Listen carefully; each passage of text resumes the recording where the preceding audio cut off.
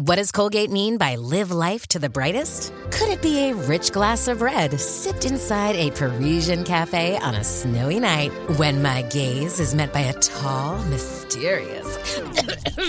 I mean, brushing is directed with Colgate Optic White Pro Series toothpaste gives you a visibly whiter smile in just 3 days, so you can live life to the brightest and finish that glass without worrying about teeth stains. Colgate Optic White. Find it at all major retailers.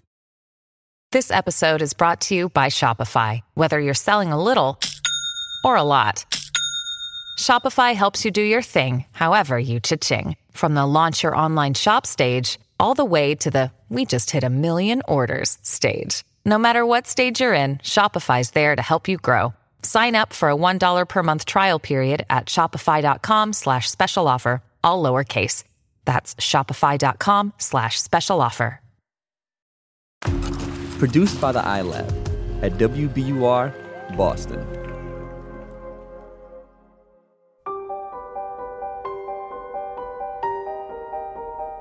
Welcome to a special bonus episode of Kind World. I'm Andrea Asuaje. And I'm Yasmin Amer. This week, we've got a real treat for our listeners. A story of kindness, compassion, and connection from WBUR and the New York Times Modern Love, the podcast. We'll hand it off to host Meghna Chakrabarti.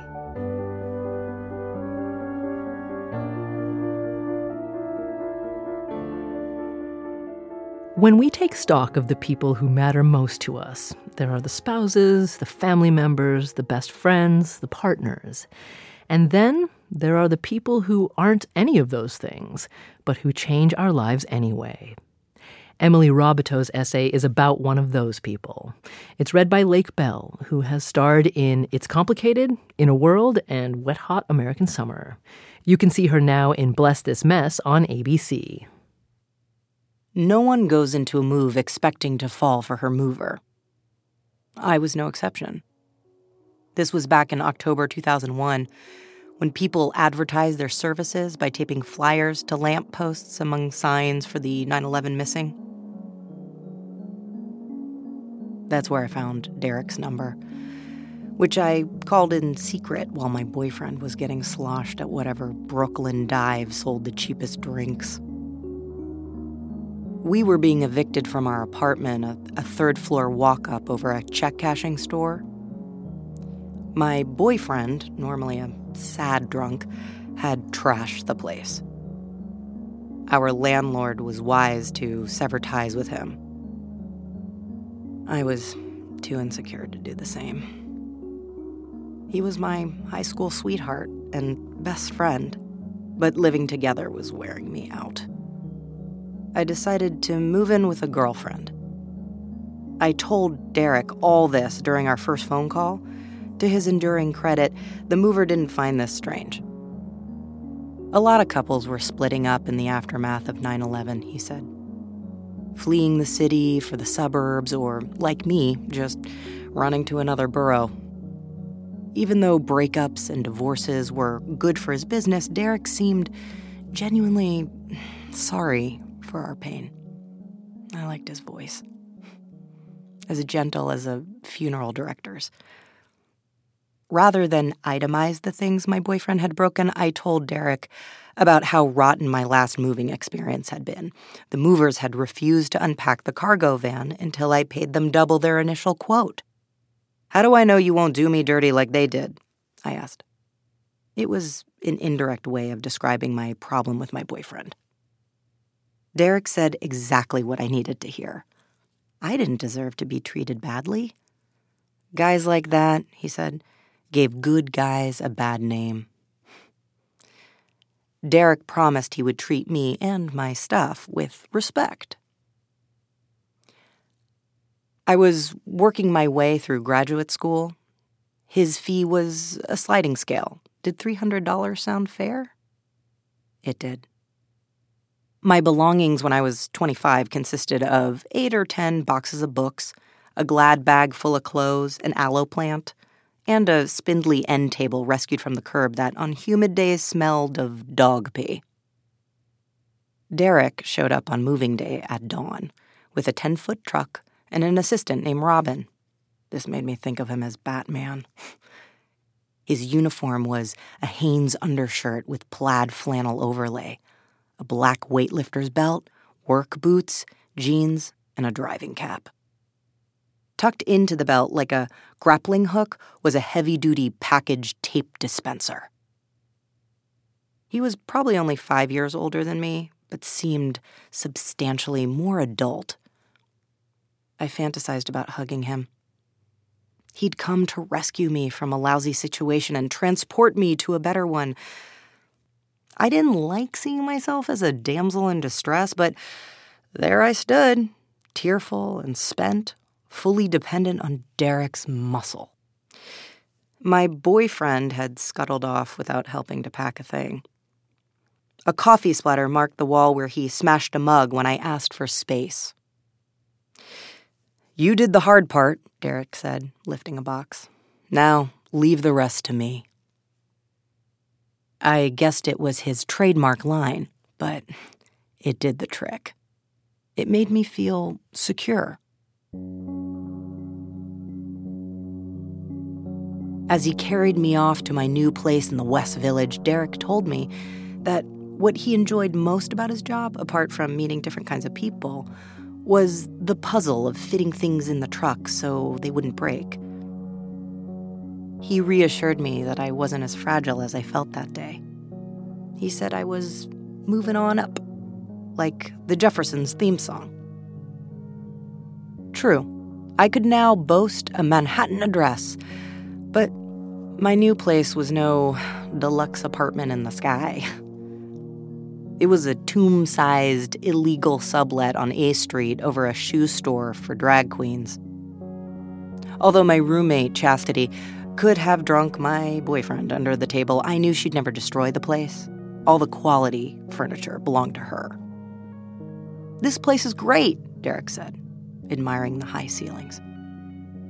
The kitchen was a nook with 2 burners. 2 separate closets housed the toilet and shower. My bedroom window was cloudier than a cataract. To free up some floor space, I set my bookshelf on my dresser and my TV atop the flimsy IKEA wardrobe. Chastity and I sat on the floor, craning our necks to watch romantic comedies with plates of greasy takeout balanced on our laps. Sometimes my boyfriend showed up, sometimes I let him in.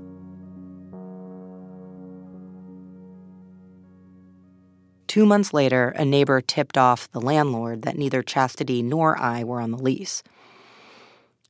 I called Derek for a second time. We needed to move back to Brooklyn pronto. As he lugged our things down the stairs, I admired the solidity of his boots, his meaty hands, and his job. More than that, I appreciated his sunny disposition. "Great job, ladies," he said, surveying our new railroad apartment. "You're going to be really happy here." Couldn't he see the unpainted plywood doors, the mold blackening the bathroom grout? We lived 1 block from the soda bar, where Chastity increasingly spent her time. One night I woke to discover a man standing naked over my bed, having lost his way back to her room from the toilet, his pupils dilated by cocaine. And that's how I stopped living with Chastity. I called Derek a 3rd time, and he delivered me deeper into Brooklyn, to an apartment in Flatbush, cluttered with empty Wild Turkey bottles and battered musical equipment. I was moving back in with my boyfriend. If this arrangement struck Derek as a step down, he was too polite to say so. I panicked when he left. I panicked again a few months later when, on our 10th anniversary, my boyfriend proposed with an imitation sapphire ring.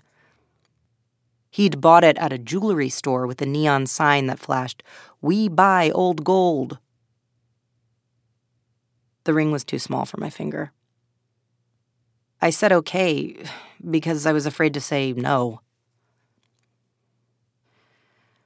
Within a year, I sold my first book, gotten a job, and bought some decent furniture. I'd also finally gathered the courage to tell my boyfriend I couldn't marry him. Of course, all of these changes correlated to one another. The relationship deteriorated when I told my boyfriend he'd make a lousy dad. Eventually he moved out, leaving nothing behind but a half-deflated basketball. For the 4th time, I called Derek. I was proud to show him I'd bounce back. Rent on my new 1-bedroom apartment in Harlem was $1,000 a month. That I could afford to pay it myself made me feel grown up. The move took all day and was complicated by a shoot of Law & Order on my block.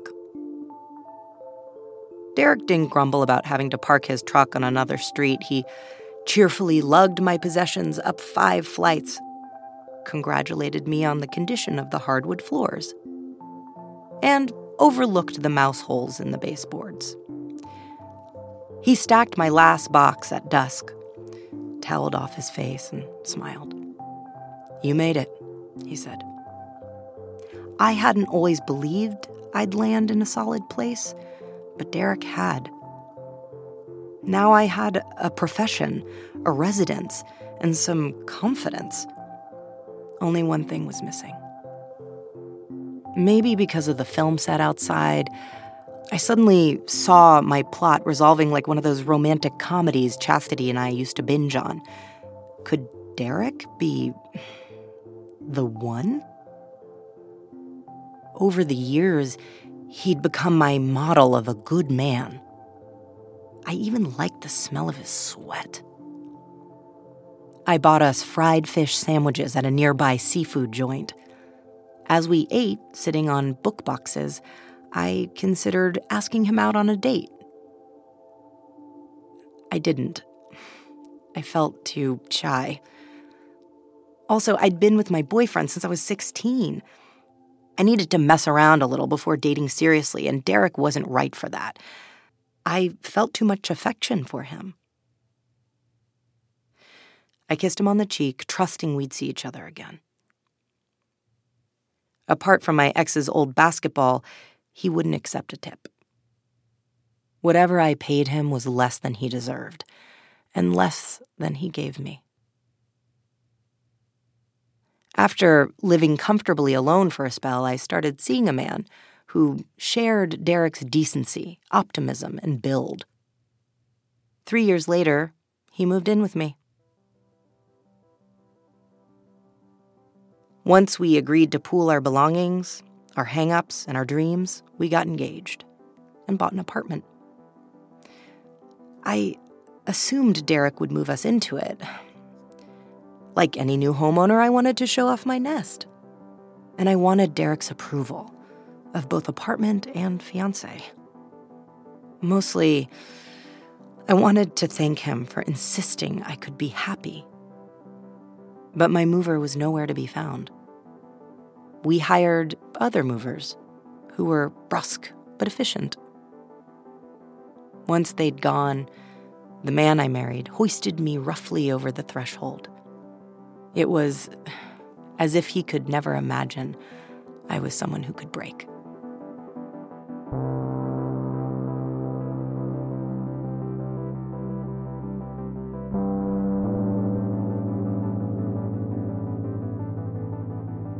That's Lake Bell reading Emily Robiteau's essay, The Wisdom of the Moving Man. You can see her now in Bless This Mess on ABC. More from Emily after this.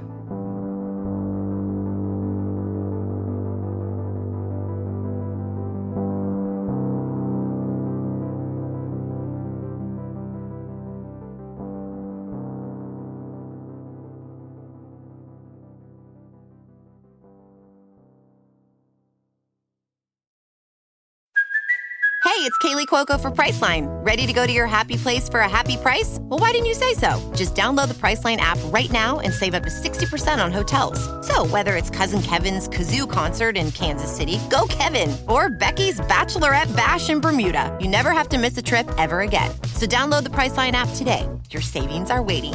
Go to your happy place for a happy price. Go to your happy price, Priceline. Emily Robiteau says that in this piece, she wasn't interested in telling a traditional love story. It's kind of an exercise in misdirection, because you think Derek is the love object, I'll wind up with him, but I didn't. Really, the reason I loved this guy was that he was a gifted caretaker, and that's really rare in his business.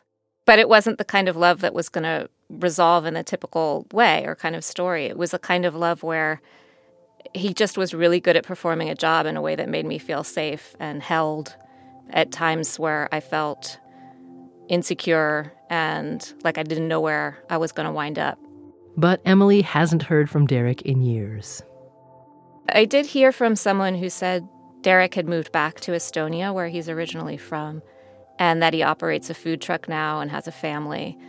He was a really major character during several chapters of my life, but he probably doesn't remember me at all.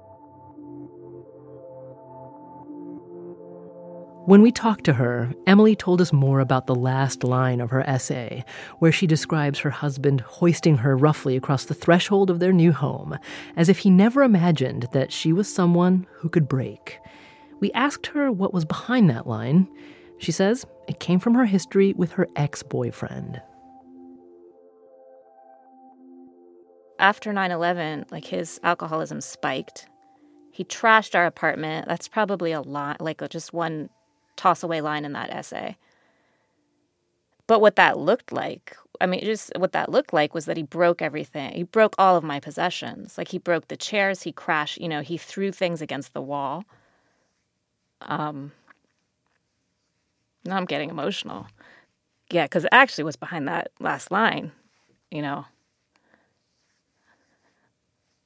I felt like he was trying to break me too. And that relationship influenced how Emily saw herself. I thought about myself as being extremely vulnerable, especially in relation to other men, by which I mean I've been in an abusive relationship. And so I had a sense of myself as being perhaps vulnerable or fragile because it was so difficult to extricate myself from that relationship.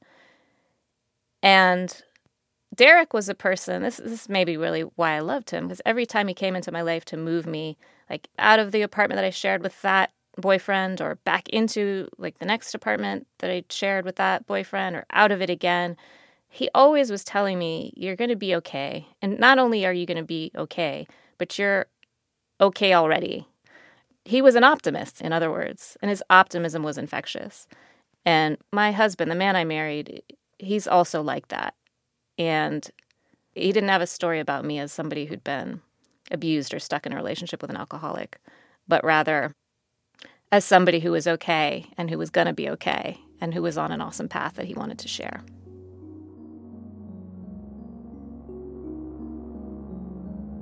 For someone like Derek, they see so much, this emotional thing I just revealed, that's their job to see messy life like that over and over and over again. Or they say moving is up there as a stressful moment in people's lives, along with death and public speaking. But a lot of the time people are moving because something good has happened. But a lot of the time they're moving because something terrible has happened. Now Emily and her family are in the process of moving again, this time for a good reason. They're moving out of the apartment where she gave birth to their 2 children. I just hired a painter, and he'll be painting over the pencil marks in the kitchen door frames where I measured their growth, which makes me a little sad. But our family outgrew that place, just as I outgrew all those other apartments when I was single that Derek moved me out of. And I would like for him to see the next place, just because I know he'd say something nice about me moving up again that would make me feel good. That's Emily Robiteau. She's the author of several books, including Searching for Zion, The Quest for Home in the African Diaspora. She lives with her husband and 2 children in New York City and is working on a new book about the superintendent of a New York apartment building.